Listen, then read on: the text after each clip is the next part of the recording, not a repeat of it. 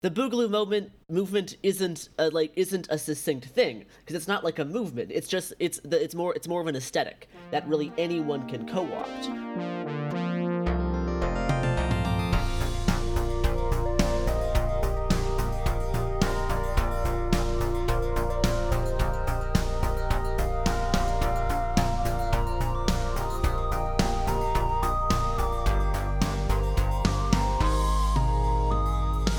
Okay, here we go. Ready? A 1 and a 2 and a 3 and a clap. Was that easier? Yes. Was it? That was in triplets. That was way weirder. Oh my God. God damn it. I intentionally tried to be shitty that time. And I failed. Come on. Hey, speaking of intentionally shitty, I had to do an errand. It's hard to not describe the errand I was doing, like, to make this thing work out. But so I had to get a new phone. Like, my phone is from years and years ago, and now I needed to upgrade to a new phone. So I go to get my phone, and I do all the online everything, so I can just walk in, get my phone, leave. That's the idea. I don't want to pay for shipping. And it's not far away. I'm in a city. So I go and I get in there is a line to pick up my phone, even though I go on a Wednesday at like 10 a.m. I'm like, everybody's at work. This should be relatively empty. Woo, way too many people. So we're around and I'm like, oh wow, every single person has a mask. This is pretty cool. Like, great. I mean, it's been a year, so come on. But at the same time, they were doing it. Great.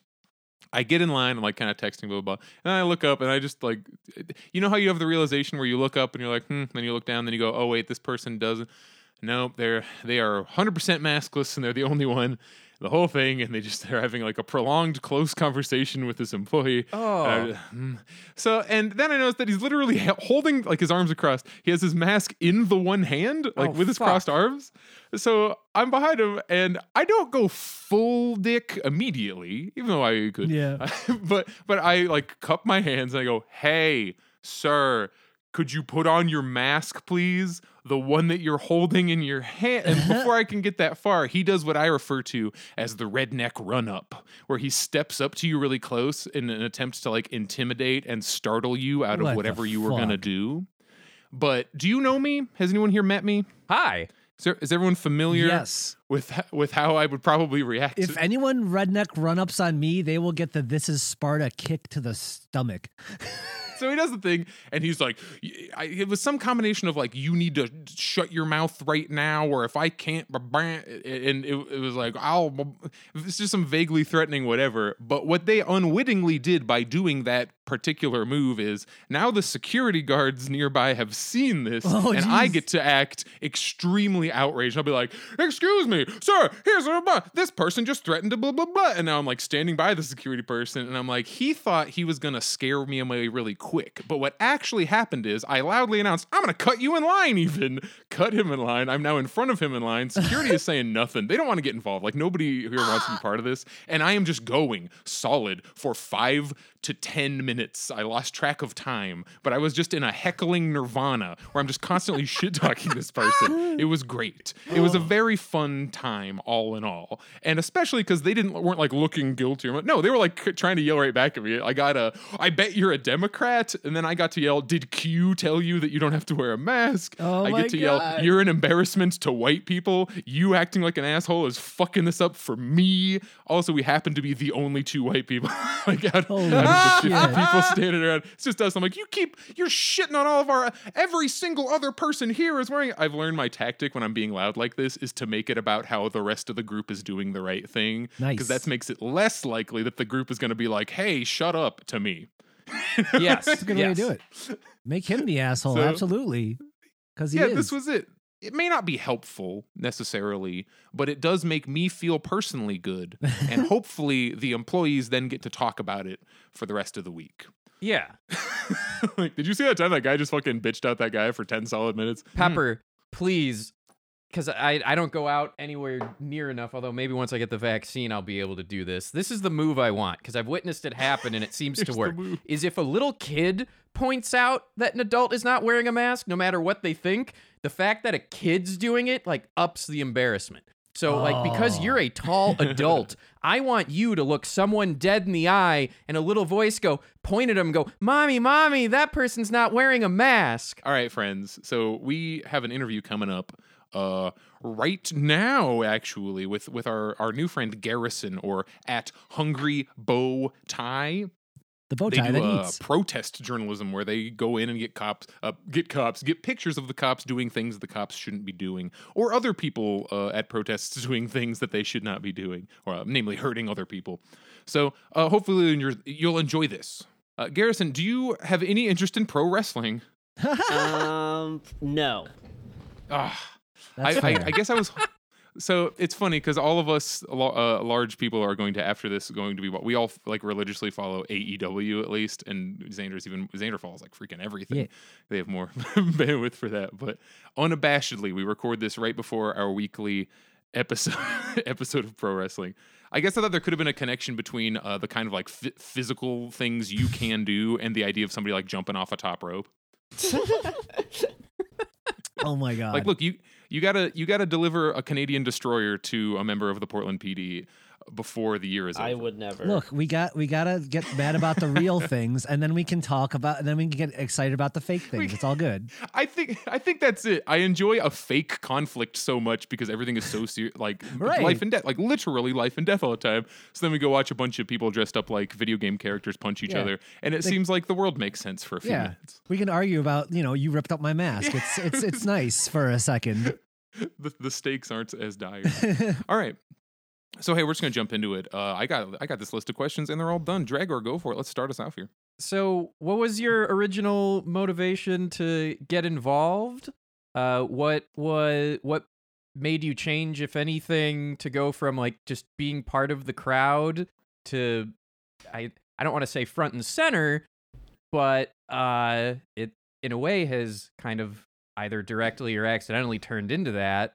What was the path that led to where you are now as far as like choosing to be involved? Like after the video of like George Floyd was circulating, I was watching all like the streams from like Minneapolis and stuff, and what was all going on there, and I knew stuff would. I'm based in Portland, and I knew stuff would eventually happen here because of like the political culture here, and Portland's like a very very political town. So I figured something big would happen eventually. So I think like Wednesday or like Thursday, I think like the George Floyd like video was like published I think on like a Monday. And then by like Wednesday or Thursday, people in Portland were starting to organize because we were still watching all the stuff in Minneapolis at that time, and I decided to show up just to the main reason why I showed up initially, besides of course just like the horrible footage and police brutality stuff, but at this point in Minneapolis there were like right-wing people trying to like far right-wing people trying to like get into the crowd to either hurt people, to provoke the cops into shooting people. Just random kind of weird stuff was happening in Minneapolis with Boogaloo Boys or like whatever. So I was going mainly to see if I could document stuff around that because at this point I had done some training from Bellingcat, the online investigative kind of I guess. Yeah, Bellingcat's kind of like an open source news network, right? Yeah. A good way to describe it. Yeah, and I'd taken some training classes there on far right stuff, and this is something I've always been interested in because in Portland you're kind of inundated with this stuff all the time because a few times a year like Nazis come into town to. It's like the changing of the leaves and the slapping of the Nazis. Yeah, that's just like a part of Portland.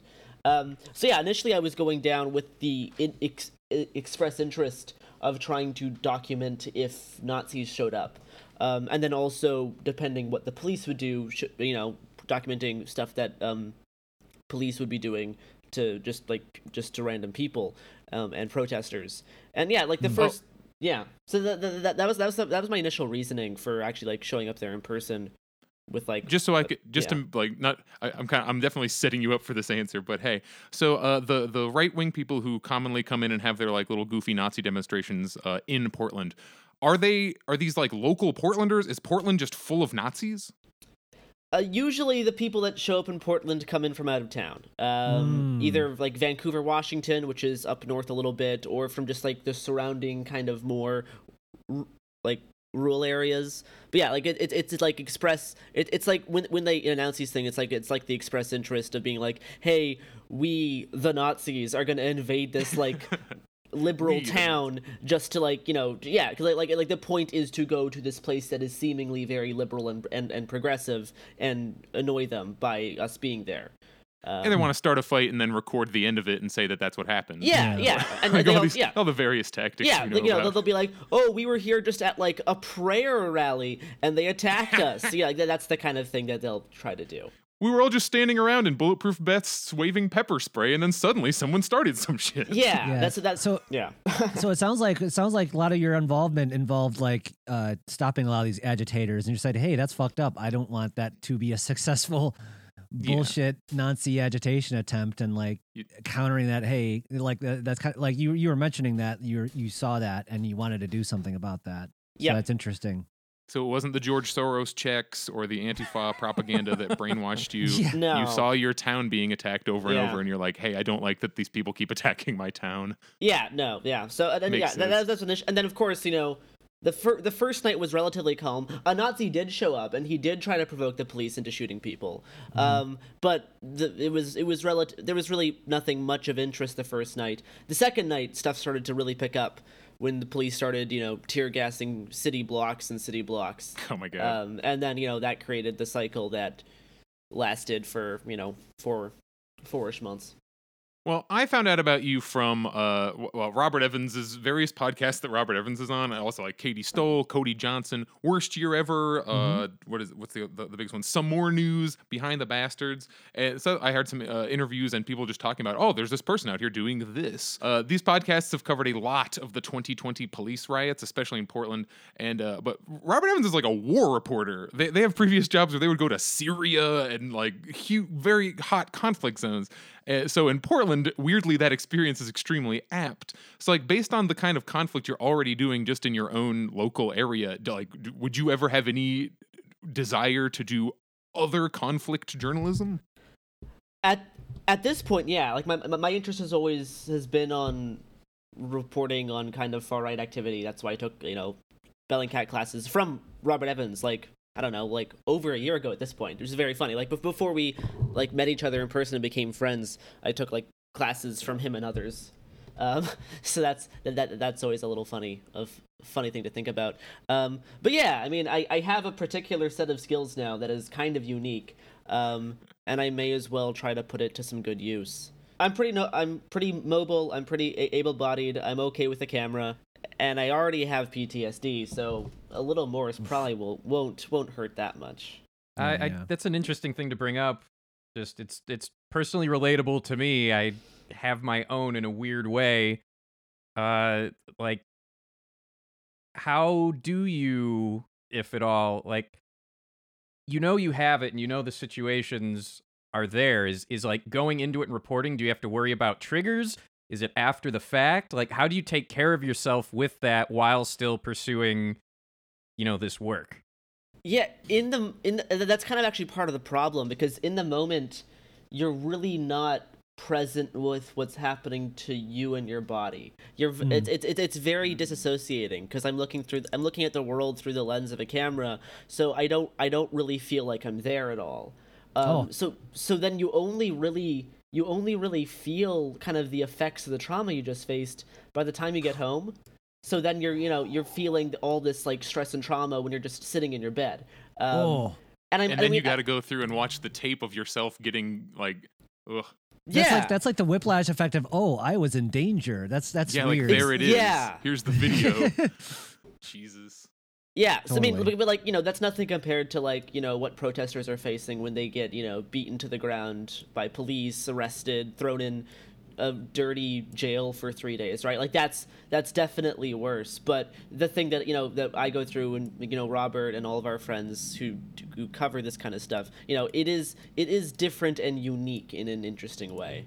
It definitely says something that the low bar right now for journalists is, well, at least they aren't directly being beaten in the head and killed and thrown tear gas. It's like, well, sometimes, usually they aren't. They're not being they're not being killed in the States by the state openly as much anymore. As often, yeah. And yeah, that is the difference. There's other ways they're trying to suppress stuff.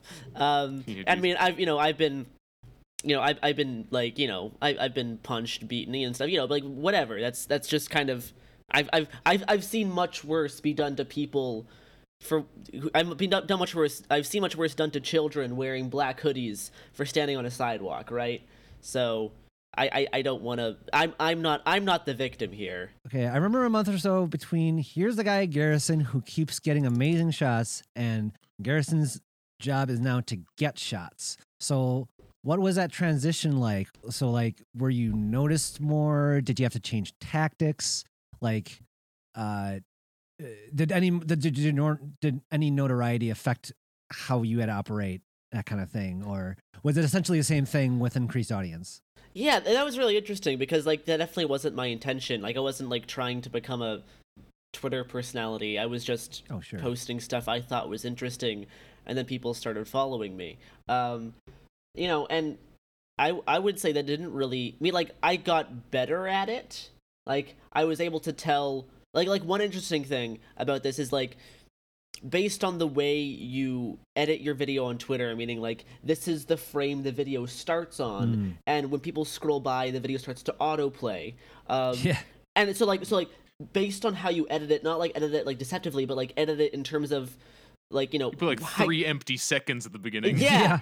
But so it's like the way you do that will greatly impact how much your coverage gets seen. So these are the kind of stuff that you would start to like pick up almost like subconsciously, because you would look at all like the videos that you post, you'd be like, okay, this one has more views than this one, I wonder why. And you're like, oh, it's because of when people are scrolling by, something happens at this point that catches their eye. So like there's so it's like you get to like kind of figure out how to get your coverage to be more noticeable so people actually see what's going on versus because like if you have like a 2-minute long clip and the first minute nothing happens, no one's going to sit through that to watch the horrible thing that happens at 1 minute and 5 seconds, right?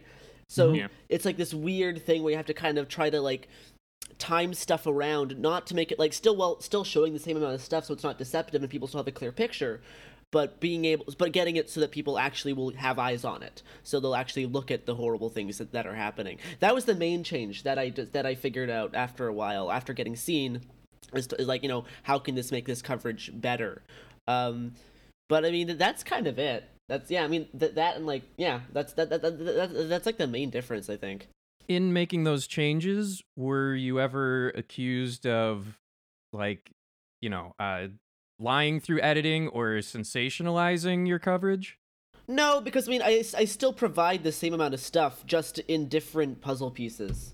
And yeah, like it's the same thing. I've never really got it that I know of. I've gotten accused of doing deceptive editing.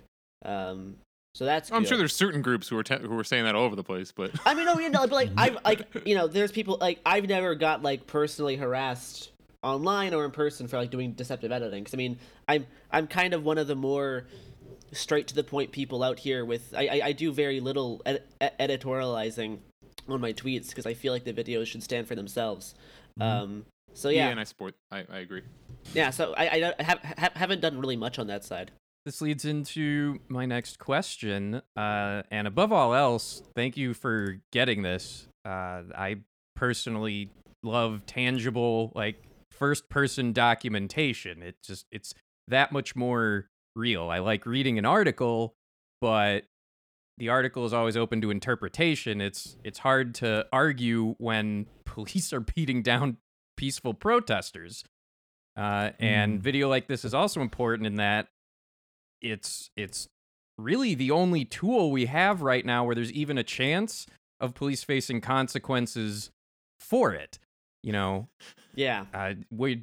Xander and I are in Chicago, so, having 20 eyewitnesses of a police officer doing something, and if there's no video, it's like it didn't happen. Our testimony didn't matter if they even solicit us for it. Yep. So with police, there's that.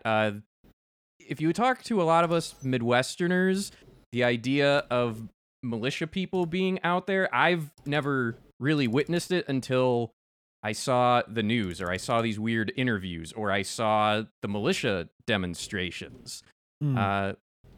What is the presence like that for you? So, you've talked about the Nazis showing up. What about, which there's overlap. But... There's some crossover. Yeah, there's definitely some crossover. But like, so for myself, for Xander, for anyone who's listening to this that really doesn't have much exposure to it, what is the militia presence like in the Pacific Northwest? There's definitely it definitely fluctuates. Yeah, that is an interesting question, because I mean there are definitely more notable militias in other parts of the states, but I guess it really depends on what your definition of militia would be. I mean we've absolutely had like groups of armed men in cheap tactical gear show up to demonstrations before, right? Whether they like just seemed more like classic kind of chuds, or just just like classic kind of far right people, or they seemed more like boogaloo types. So you've definitely seen kind of both, at least at these types of things. So I guess the most maybe that would be a way to spin this, actually, is because you see so many different genres of just that kind of area of thought. Like, they don't all believe the exact same things, but they kind of have similar goals. So like, what distinctions do you draw? Like, when you look at someone, you go, oh, that's a Proud Boy, or oh, that's a Boogaloo, or oh, that's a freaking 3%er. Like, can you or does it even matter? Like, no, it actually does matter, because these things can be different. Specifically with the reporting about the Boogaloo movement has been incredibly frustrating the past year. Because people often flip-flop between saying, all Boogaloos are Nazis, which can confuse some people, and then you'll have the Boogaloos that are like, no, we're basically anarchists of some type, usually to anarchists on the right, meaning they're pro-capitalism, so not really anarchists then, but it's like this extreme right-wing libertarianism versus just like straight up authoritarian Nazism. And the Boogaloo movement isn't a succinct thing, because it's not like a movement. It's just it's more of an aesthetic that really anyone can co-opt. So I love that line. That's really good. So it actually, so the distinctions do matter, because a 3%er is going to be very different in their beliefs than if like a straight up Nazi militia who's like flying a Black Sun flag or something, right? And then that's going to be different than someone in a Hawaiian shirt waving a Bitcoin flag, right? all these things are different, and they often show different levels of danger. Because I mean, the 3%. There's more than one reason I got rid of the Hawaiian shirt. Yeah, I can't wear mine anymore either. I am doing it, but mine are all covered in like Pittsburgh Steelers logos, so I people think don't you're good assume. as long as you're not like have an MK and a fucking weird just shades sucks. going on. I think They, you're good. they try to take everything fun, like anything that's cool or neat is like, oh, what if we make this another one of the exhaustive list of wink nod symbols? It's like, fuck. I guess really quick, what I want to ask is, do you notice? So like you've identified all these different types of militia. There's the Boogaloo boys. There's the Bitcoin folks. There's the Nazi fascists, and they're all showing up. And seemingly, from my viewpoint of watching the news, they seem to get along fine. Sure. Yeah. Whereas, as a leftist, the infighting on the left, like, we all mean well, but wowzers, there can be some heated disagreements, and it seems to also carry over to having trouble organizing protests as well. Have you witnessed that? Is that just kind of like a media narrative? Yeah, this touches on a few interesting points that I would say a lot of the infighting on the left is done in online spaces, and now that absolutely can carry over. If you've like, the Portland protest Twitter scene's a nightmare, because all these like protesters have their Twitter accounts, which they just shouldn't have anyway. Like, that's just not really good operational security. But when they get into fights and personal squabbles on Twitter that then carry over to like grudges in person, that can suck. But the most interesting thing about this is that on maybe the biggest street fight in the Pacific Northwest was like August 22nd in Portland in 2020. When like push comes to shove, all the anti-fascists, despite your differences, whether you're like a Marxist-Leninist or you're like an anti-civ anarchist, the goal right now is getting the Nazis out, because we all hate the Nazis. And that was maybe the most united I've ever seen Portland, was when is in this giant street fight. And the right that day was very ununited, because they were all looking to be like individual heroes. So like they tried to form like a shield wall, but it didn't work, because a shield wall requires cooperation and camaraderie and like sacrifice of personal benefit, and sacrifice of like becoming a personal hero in exchange for being an effective group unit. You don't get to be John Wick. You don't get all the credit. Yeah, exactly. So like the right could not achieve being an effective group unit, all right? Because like there was a mix of Nazis there that day, like straight up like Nazis that have been to jail for murdering people. They were there that day trying to like lead the shield wall. There was like Back the Blue folks. There were like MAGA folks. There were like libertarians. There were 3%ers. You know, all these kind of groups, and they could not cooperate in a meaningful way. Whereas the left could when like push came to shove here. That's the most like first person observation I can give. Like I can speculate on other things. Sure. But that's like the one thing I've like actually observed. So what's Alan Swinney like in real life? Alan Swinney, yeah, I've seen him a few times. You just keep showing up. Oh, background if nobody knows what the hell I'm talking about. Alan Swinney, you may have seen him in various... He's like the really big looking guy who has like big facial hair, and he had a few moments where he's like out there with the Proud Boys yelling at people like, you gotta get out of the way! He's just like out there to Hulk Hogan. It was really good because at one point, Robert Evans, guy we mentioned before, they end up right next to each other in the thing, and Robert's like, move! I'm sorry, Swinney's like, move! And Robert's like, no. And he's like, I said move, and Robert's like, Oh, no. that guy. And then eventually the guy just has to walk away because Robert's not gonna move. It was kind of amazing. But tell me about Robert. Tell us about Alan Swinney. He wants to. Yeah, I've only seen him a few times, but he's like a vacation dad of right-wing protesters. Basically, I mean, yeah, he thinks he can tell the family, quick, get in the frickin' Subaru, we're going over here. Nobody listens to him. He definitely wants to be a leader, but no one really cares about what he says. Really, nobody at all. No one on the left or the right. Yeah, I know Swinney more from watching hours and hours of body cam footage from him. That's what I know him most from, because me and like GoPros 24 hours. Yeah, right? like me, Robert Evans, and another journalist, Shane Burley, got given access to tons of footage that we found of the you're watching like a really fucked up version of Hardcore Henry because it's Alan Swinney. Yeah, so like I just like listened to like the audio of hours and hours of him like driving around like with his friends, talking about random stuff. Hardcore Swinney. Yeah, just like talking about doing like various crimes and stuff while recording unknowingly on his camera. That's amazing. It is crazy how easy it is to get this genre of dude to like admit to things on to document their own crimes. Yeah, that was definitely useful, and I think Alan still is in jail for assaulting tons of people. Yeah, good. Yeah. Good. That's really all I have to say on Alan Swinney. Honestly, he's not worth it. As long as he's not being a problem, then he's not worth the time. So as long as he's like not actively causing problems, I don't feel the need to talk about him much. This might be an obvious one, but it's just kind of part of that. Would you rather, like, when it comes to street who's going to be like in your face, would you rather it be a cop or a swarm of one of those various groups? That is really interesting. Depends on the situation, right? Because it's very situational. Yeah. Because that really does depend. The Proud Boys might accidentally pepper spray themselves, at least. Yeah, I mean, I've seen the cops accidentally pepper spray themselves. Oh yeah, too. they do it too. I forgot. It's just like where a Proud cop Boys can pretty much do anything legally, and the worst thing that could happen is they lose their job. Yeah, Proud Boys will probably, if they want to, you know, like they probably would be faster to like seriously harm me.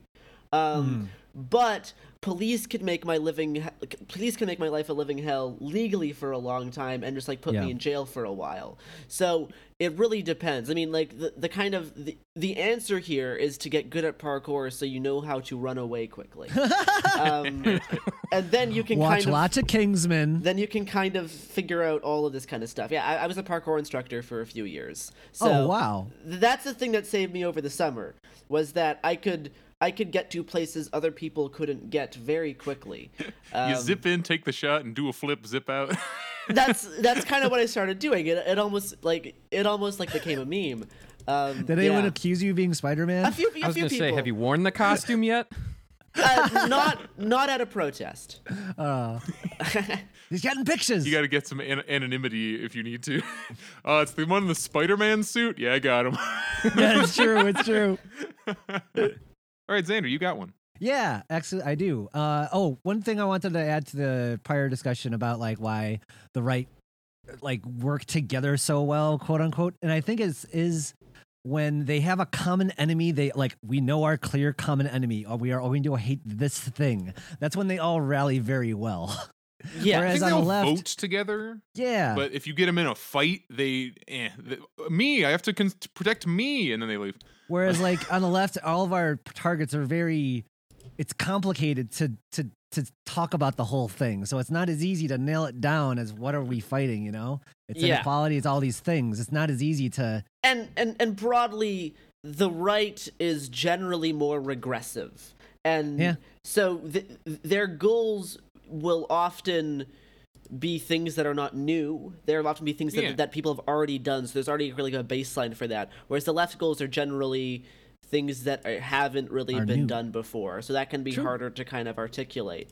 Because like generally, if you can be more pro status quo, then you're on the right. Then even if you're claim to be more of a libertarian or claim to be like a back the blue person, as long as certain people's rights are being trampled on that aren't you're kind of happy, right? So they don't really have to worry as much about that, because really the more regressive nature of being on the far right can kind of unify you, even if you claim to be an authoritarian or if you claim to be a libertarian. Anywho, my question was that everyone on the show wants to do more direct action, but we can't agree on tactics. So like, do we chant? Do we antagonize the police? Do we go here or there? So like, what kind of direct action, especially from your experience out there in the field, what do you suggest as far as direct action for people who want to see change? I mean, first of all, I'll clarify direct action, because direct action usually means taking direct action against a system or a symbol of power. So that often means doing a crime.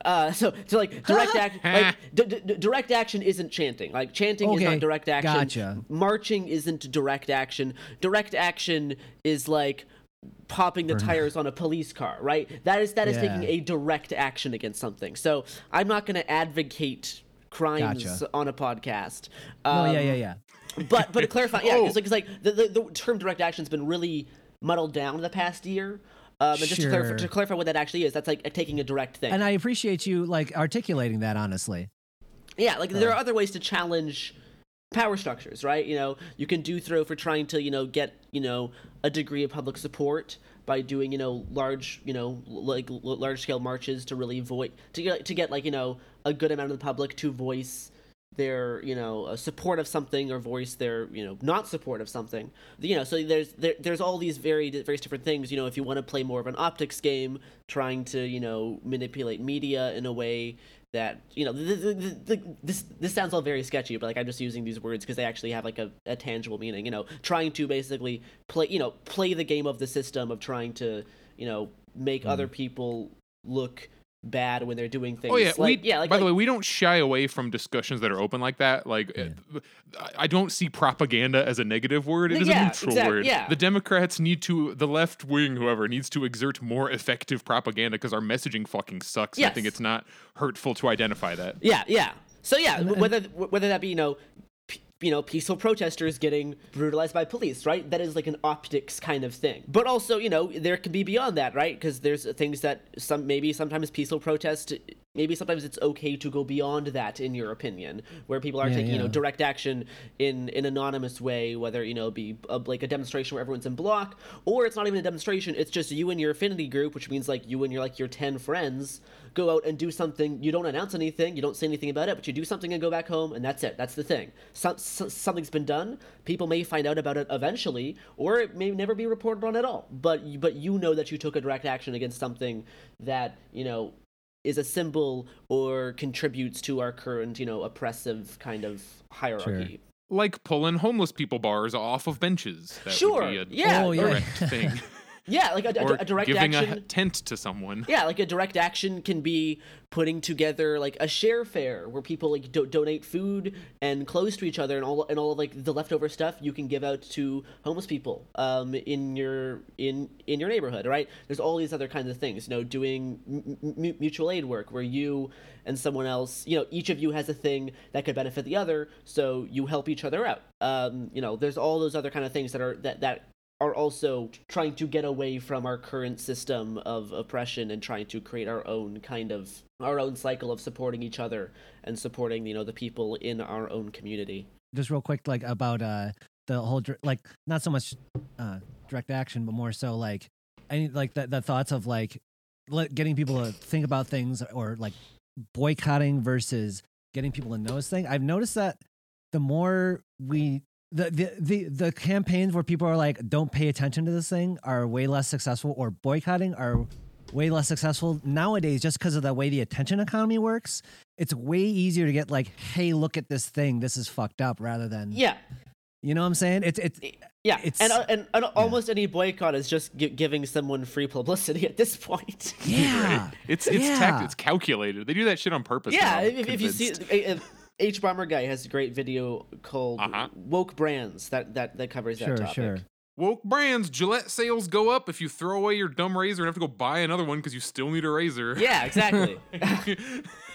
Yeah, the whole bad publicity not being, or just any publicity being good is more true than ever, just by getting the name out there. You're right about that. As far as what you've been reporting on and where you want to keep going, what are your thoughts on, I guess what I'll call positive or effective action reporting? It's been a trope for longer than I've been alive that if you're checking into the news, it's scary, scary, scary things. And anything that's positive or meaningful are usually fluff pieces. But like, oh my gosh, I'm blanking on the term. The Zone that was put together. Autonomous Zone? The Autonomous Zone. The Chaz? Or the Portland was different? But for example, like most of the news about that was, this is crazy. This is, what the hell's going on? This is chaos. This is wrong. And then there were a couple articles that are like, here is how this group is functionally helping each other. Here's how the structure works. Here's what it's doing that the existing system was not. So where's your outlook on that type of reporting and just the general feel for it? I mean, yeah, that's what I kind of tried to. That's what we were kind of trying to do with our podcast, Uprising: A Guide from Portland, that me and Robert Evans and a few other nice people put together. It was trying to put together like a more clear picture, talking about both like the negative aspects and all the brutality and all like the failures of protesters in some ways, but also talking about the successes and how people learn from things and how stuff was improved, how people got to learn about mutual aid and how they were benefiting their community in other ways. So yeah, that is something that I would like to do more of. It's just, yeah, it's kind of harder to get that work kind of noticed. A common thing the three of us have kind of talked about and in one way or another share the sentiment is that there's a lot of people out there that don't necessarily inherently disagree with these progressive ideas. They just don't understand how it would work. Or, it's a bit of a negative phrase, but we kind of lean into a lot of people lack the imagination to see what we want. What could we do to, like, what can people listening to this do to help you as a reporter make that more of a reality or make that better?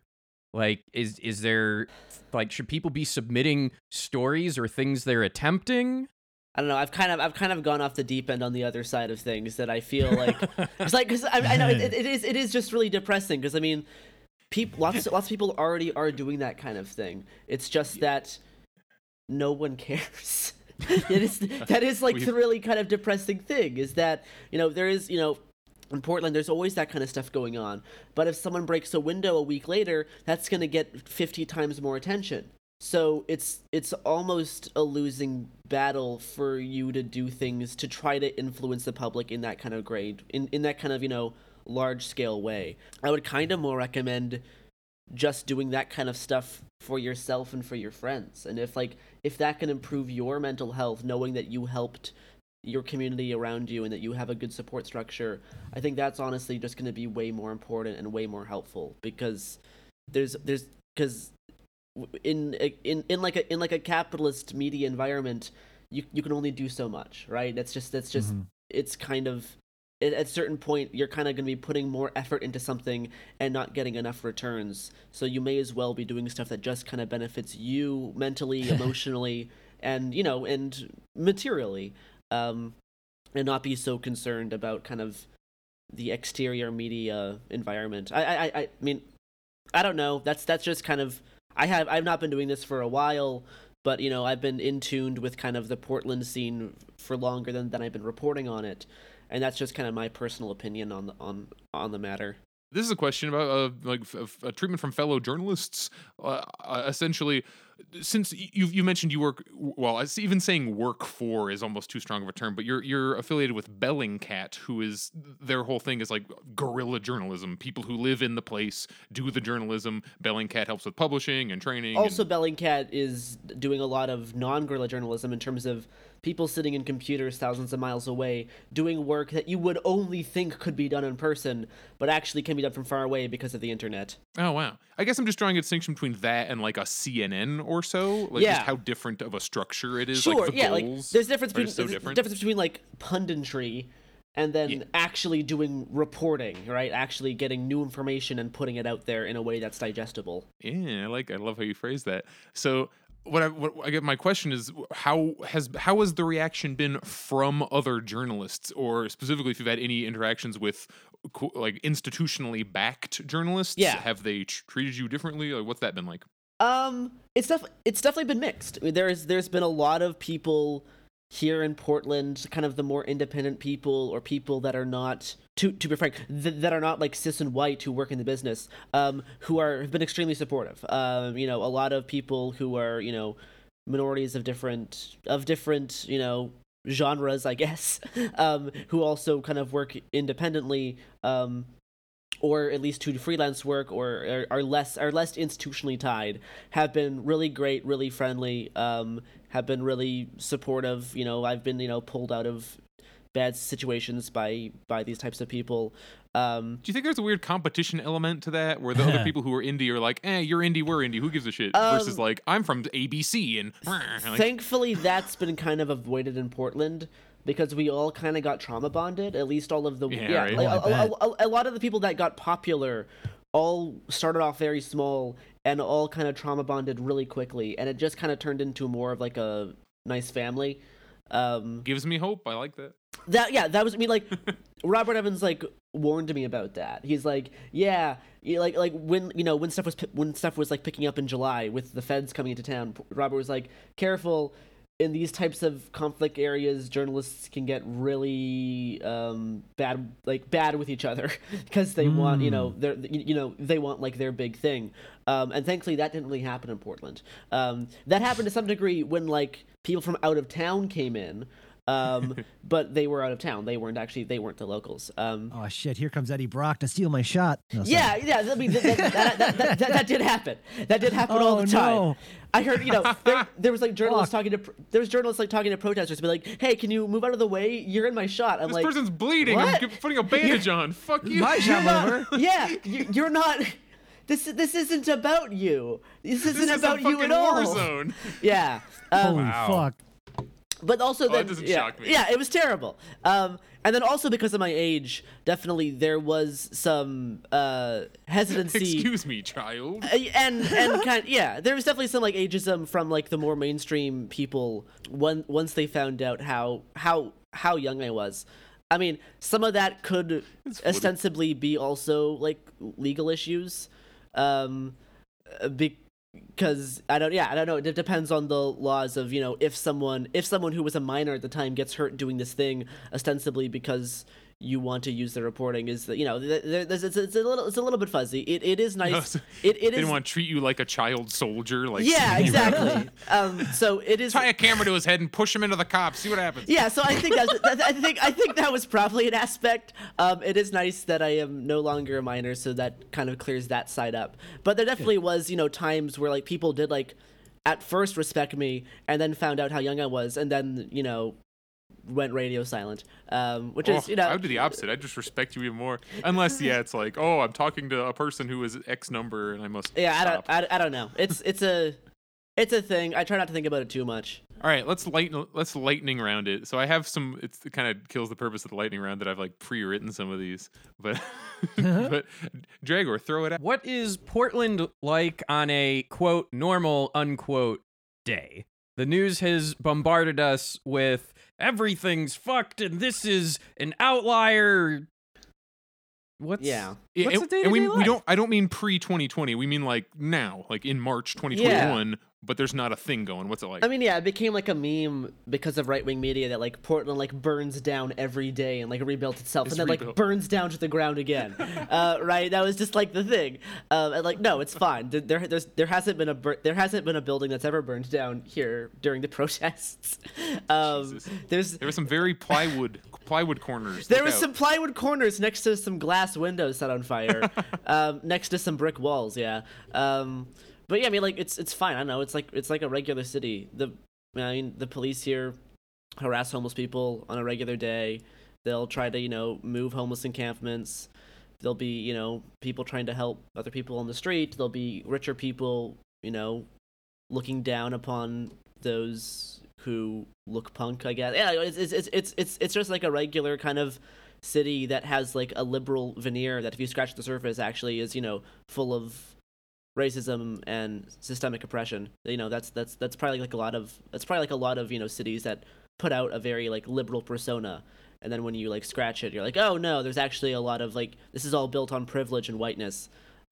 Yeah, so I mean, but like, it's, you know, I don't know, Garrison, that mayor came to the protest. I think it's all good now. Yeah. Yeah, and now he's approving police tactics of kettling and not, Jesus Christ, and not, you know, Ted Wheeler, everybody. Ted Wheeler, right? That's their name. Yeah. I only say it so people know who to not vote for. If you live anywhere near Portland, don't vote for Ted Wheeler. I don't give a shit if he's a Republican. What are they going to do? Exactly what Ted Wheeler's already doing, because that's what he's doing. Yeah, so. No, Ted Wheeler is. I have my own opinions that I don't want to. I don't want to be incriminating on various levels. Yeah, you live by him. On a you podcast. Live by this person. But I'm not a huge fan of Ted Wheeler. Are you playing any video games at the moment, or do you have any freaking time for that? I'm trying to. It's sometimes it's hard. Sometimes it's hard on a motivation level to boot up a system, and it's easier just to sit and stare at your wall. But I'm trying. What do you like? What genres? I guess like action adventure stuff. I started up Red Dead Redemption 2 a few days ago. I'm trying to play a Steven Universe game that just got released on console. Let's see. What else am I doing? Yeah, no, I start a lot of games and then I take years to finish them, because I'll play for like 5 hours once every 3 months on a game, and then, you know, just change that up like once a week. So like I cycle through probably like 10 games that I'm always just kind of slowly playing through. So it's kind of hard to remember. If you're looking for suggestions, I'd say it only takes an hour and a half or an hour. Sayonara Wild Hearts has done a lot of stuff, and that's very short, very good. Fun. So you have 3 things of priorities: either donations, boots on the ground, or calling politicians. Which of those do you think is the most important? Or to frame it differently, which do you think is most effective? Yeah, that's what I meant. I know. It depends. Probably boots on the ground if you're able-bodied to do that. If you're privileged enough to have enough money for donations, then do that too. But if you're in a tight spot, just showing up in person. I mean, like, there is ways to do stuff in person that really isn't dangerous and won't put you at tons of risk. Like, there always will be some risk, but there's always ways of doing things more carefully. Right, like, just because you're in person doesn't mean you have to be in the front of the line in black bloc throwing a Molotov. There's other things you can be doing, whether that's handing out, throw a brick, whether that's throwing a brick or handing out water bottles. There's all kinds of different things you can do. I do that. I bring a bunch of water wherever I go. Yeah, that's which the cops fine. were stopping people from doing as well, so they don't like that either. Apparently. Oh yeah, don't put them down, or the cops will come by and like destroy all of them. We've seen the feds like mace, just stashes of like medical supplies, food, water. So you can't use it. Gosh, yeah, it's just so evil. Masks, all yeah. It sucks. And hey, what do you think about furries? Yeah. I think they're fine. I mean, I get called I get called a furry a lot by my friends. Which I don't know. I have a follow-up question. What's your favorite animal? Oh, I don't. Right? I don't know. I don't know. I don't know what my favorite animal would be. But if I had a fursona, it would be a type of cat. But gotcha. I don't know if that's my favorite animal. But yeah, I mean, like I have, I am more of a cat boy than a furry, and I think there is a distinction there. But it is a very thin line, and people do bully me for it. In a fun way, because I also bully them for it, because they're the same thing. So I'm happy that you get to like enter the world in a place where, first of all, everyone knows what fursonas are, already hilarious, and that it is simply one of the many options you could choose of things to like. It's not like in the 90s where it's like, you might as well have just said that you like to blender kittens for how people would react to you. yeah. Yeah, if you went to a fur con and you had a cat boy like fursona or whatever, they would be like, "Get the fuck out of here!" Yeah, you think you and a cat like, okay, cool. have you jump around on things? It'd be awesome. Well, Xander, it depends on which subculture of in-person furry events you're participating in, because the cat boy at the dance overlap was pretty big. Wait, well, Garrison, thank you very much for talking to us today. Where should people find you if they want to see you online? At Hungry Bowtie on Twitter is where I do, I guess, most of like my quote unquote work. I guess I don't know. It's a various. It fluctuates between doing reporting on the far right, and doing in-person reporting. Showing resistance and protests and uprisings against the state, against different structures of power and authority. So yeah, my Twitter account at Hungry Bowtie, also my YouTube channel, which I'm trying to do more stuff on. I've been, for the last month or so, I've been working on writing a video about why Nazi cat boys are a thing. That is almost done.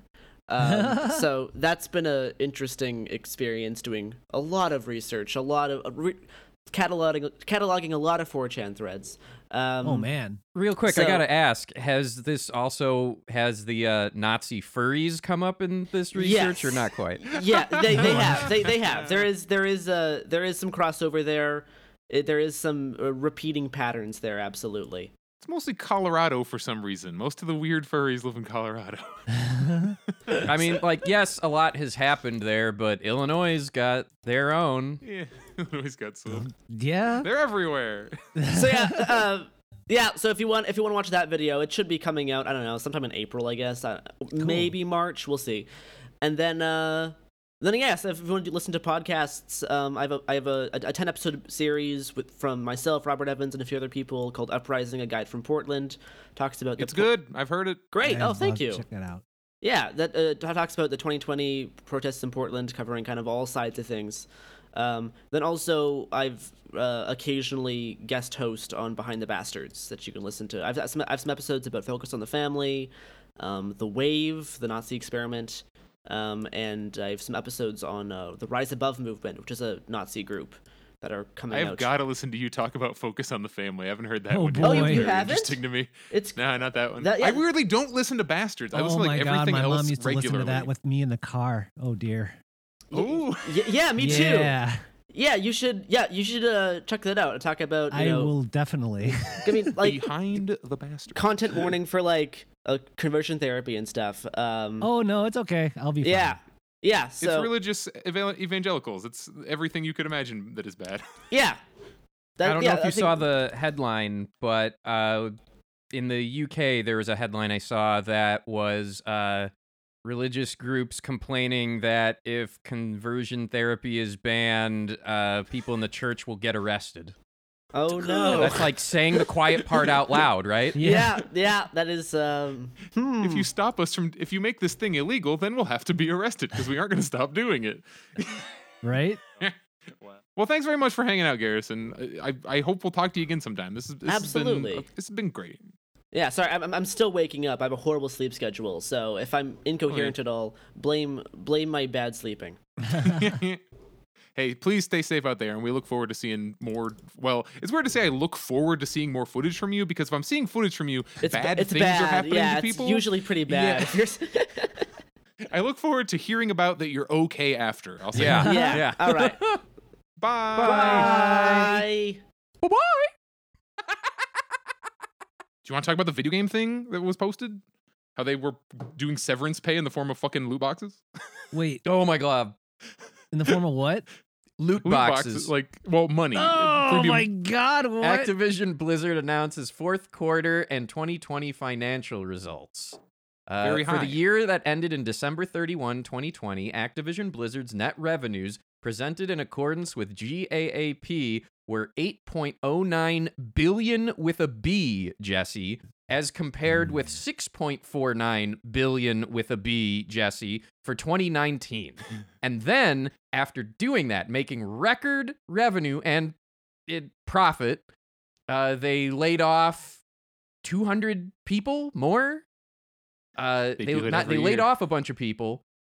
So they made record profits, then laid off people, gave them only 3 months severance. The severance thing, that certainly, like, there's no legal things here and there other than, like, if there's employment agreements. So whether or not 3 months is bad or good is, for the most part, socially a function of how long you've been there and what the norm My is. lawyer got me 9 months of severance when I got Yes. canned for bad reasons. Yes. And the kicker is, maybe this is where the 200 comes from. Everyone who was let go, in addition to that generous 3-month severance, still during a pandemic, got a $200 gift card to their digital store. Some game bucks, Z-bucks. What is it? What are they called? What's the most famous currency that is fake? I don't think that's Activision. That's Fortnite, isn't it? Z-bucks. Oh, I don't know. It's like you're fired, but you can buy your children some rent. can give with us money your again. Z-bucks. Yeah, you can Ugh. give us back $200 that we temporarily assigned to you for a bit as an apology for ruining your career And or so- ending your employment. I would like to draw a line back to an older controversy of yours, Pepper, if that's all right. Sure. Oh dear. The singer that intended to go to an anti-mask rally and was fired. I bring that up because, one, it has come up as like, oh, Pepper was defending anti-maskers. No, the point was, regardless of the intent or shittiness of that person, they are still a person and should still be able to live. And by getting fired during a pandemic, not even reduced pay, and like, you can't do shit, nothing. Blizzard, Activision Blizzard, not only did they make record profits, let's say they made the same amount, they make tons of money hand over fist. They do not need is the operative word here, to let And anyone massive bonuses go. to Bobby Kotick, their fucking CEO, which were reported, I believe. They even said the fucking number, I believe. Oh, did they? I think so. And the worst part is that like it wasn't even necessary. They made a profit. Like, holy shit. I know. WWE made- did the same more thing. money. They Great laid off profits tons of during a people, made shit pandemic. ton of yeah. We can't raise the minimum wage because that would make them have to fire people because they'd have to pay them more because it would drive profits down. Here is a company that is the biggest one in their entire industry. They just made record profits and they fired a lot of people. So economics are definitely a thing that makes sense. All right. So what is You know what I mean? do any of us have the ability to voice what if we were to make that illegal, how would that go? Is it even possible? Like, how do you? Fuck, that's a good question. I guess you would have to Yeah, what is your solution, Dragger? Like, Well, so my solution is extreme in that because the legal obligation is to the shareholders to make profit, the key movers and shakers of the shareholders should just go to jail and forfeit their profits because they conducted harm against many, many people, against hundreds of people. They did direct harm to them that was completely unnecessary. I think you're hitting on something really important, which is like there's no consequences for these actions. So like even the slap on the wrists that we have, they will keep doing them because it's worth doing. Like they take out insurance policies because they know they're going to get fined at some point because you can set up with any private agency on what the terms and payouts are. Like you could just do that. So when we talk about this is kind of similar to how when we talk about medical care, and they'll be like, well, if your employer has to pay for all this medicine, like that seems unfair that they would have to pay for all these healthcare costs. And my point is, yeah, you're right. That would be weird. Why do we have this tied to a job? Like, why do you get healthcare? Why does your employer have to be the one who worries about your health? Shouldn't that be a doctor? So my solution is always going to be, like, what this business did under the way the rules are set up, it is not only is it not punishable, it's not illegal, it is exactly what you are, quote, supposed to do if you take an econ course. If you get a freaking MBA, they'll be like, yeah, good move. Talk to other true capital C capitalists, people who can wield capital and make money only off of owning things, people such as Bobby Kotick. Bobby Kotick does not make any video games. He simply is connected to a thing that makes games, so he gets a ton of money, that their CEO. So expecting them to take care of people is like, just because you worked at a place doesn't mean, oh, now you're responsibly connected to this corporation forever. If we had a strong enough social safety net, like all of these Nordic countries we always talk about, layoffs wouldn't be as big of a deal. I do think it should be a little harder to just like drop your employees like a ton of bricks, especially when in the game industry, they are hired with the initial intent to do exactly that from the beginning. That should be something. That should not be a thing you can just do. But the problem of them not having a job is they need to pay their bills. Not that they don't work at the place. We need some sort of unionization, especially in the big AAA business especially having been in it. It's just a fucking mess. Like, it's like everyone's a part of this big Globocom, especially when you work for one of those companies. And then you get like a small fucking, like, I worked for THQ. They're like, oh, you get some THQ stock. By the way, you're on Crunch now. Fuck off. It's like, oh, like, they hired me for, long story short, they hired me for a different game, and they're like, oh, you're on this now. But the whole point of it is that you do work for this faceless company, and you are just at the behest of it. And that is, I've talked to people who worked for other AAA companies. They all run into the same shit. And there really needs to be something that has to be done about unionization or something for these large companies. The film industry got SAG, and now the game industry needs VAG. Yeah, sure. VAG. The video game makers need some VAG, okay? We're going to make the less gross pronunciation. Do you want to join VAG? Yeah, join VAG. The video yes, game. Xander, I do. In my pants, convert it now, please. Oh, boy.